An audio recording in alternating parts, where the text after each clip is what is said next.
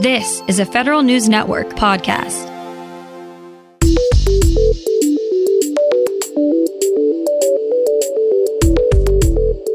Coming up on today's Federal Newscast, there could be some changes to the collective bargaining process for federal unions. Members of Congress are worried about a VA program aimed at helping caregivers. And former Vice President Joe Biden lays out his plan for the Postal Service should he be elected. These stories and more in today's Federal Newscast.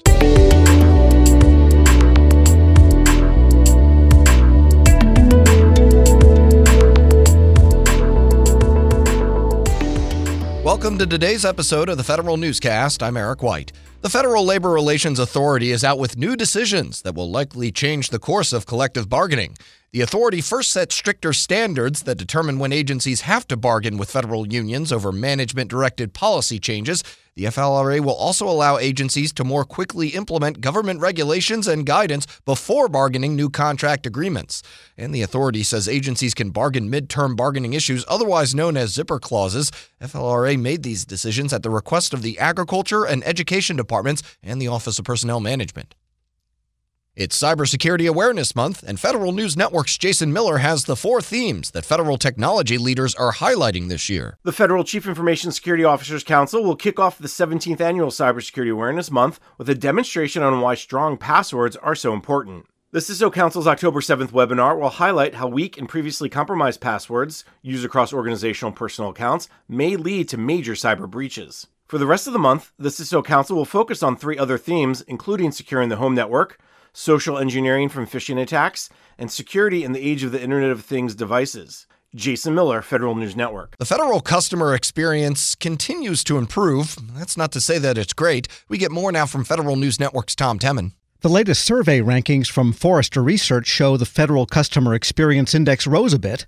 The average hit slightly higher than 61 out of 100 this year. That says people are more positive than negative about the service they get when visiting agencies online, on the phone, or in person.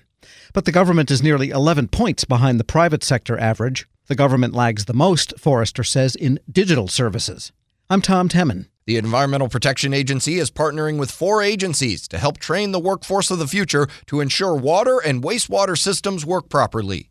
EPA announced America's Water Sector Workforce Initiative that includes the Departments of Education, Labor, Agriculture, and Veterans Affairs, all playing roles in recruiting and retaining the new water workforce.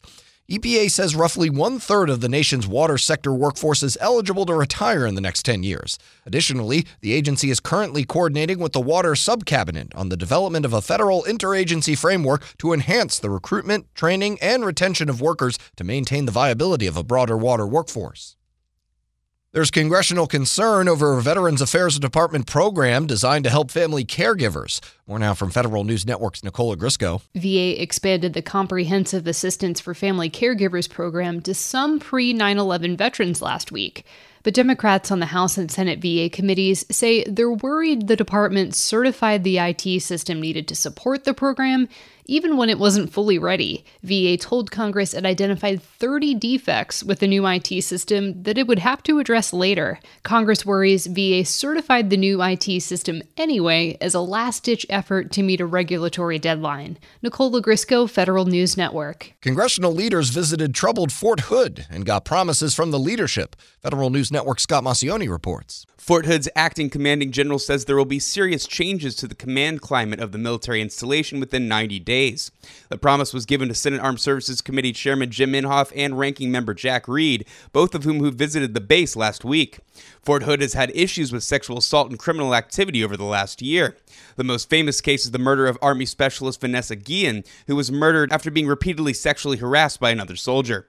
Scott Maucione, Federal News Network. The chairman of the Joint Chiefs of Staff, General Mark Milley, and Defense Secretary Mark Esper both tested negative for the coronavirus after President Donald Trump contracted the disease. Both of the officials were around Trump during the possible incubation period for COVID-19. Esper was in Africa last week and was tested as part of the traveling protocol. The Pentagon says there are currently no changes to the military threat level due to the coronavirus outbreak in the White House. The Trump administration takes one more step toward filling out the leadership ranks in the Pentagon's personnel office. Federal News Network's Jared Serbu has details. The White House nominated Brian Davis to be the Assistant Secretary of Defense for Manpower and Reserve Affairs. Davis currently serves as the Director of the Defense Personnel and Family Support Center. The MNRA position is one of several key DoD personnel leadership positions that have been vacant since the start of the Trump administration.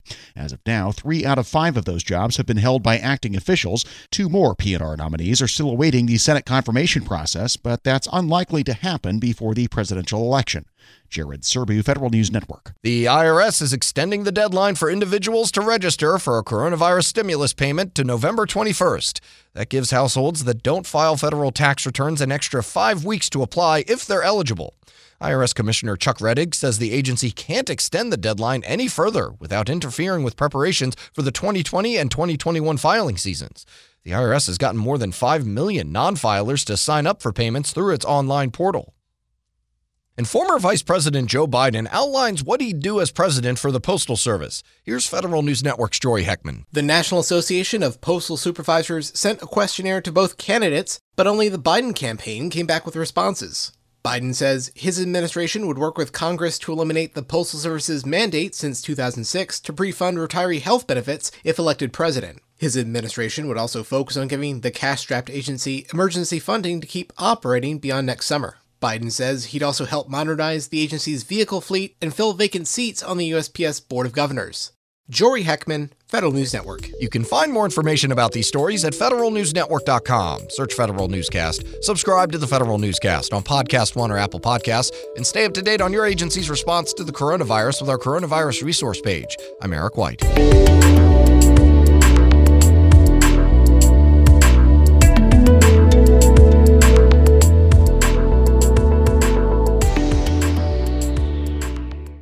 Whether it's Baker's Simple Truth Turkey or mac and cheese with Murray's English Cheddar or pie made with fresh Cosmic Crisp apples, there are many dishes we look forward to sharing during the holidays. And Baker's has all the fresh ingredients you need to turn today's holidays into tomorrow's memories. Baker's, fresh for everyone. Get more ways to save at the Buy 5 or More Save $1 each sale. Just buy 5 or more participating items and save $1 each with card. Baker's, fresh for everyone.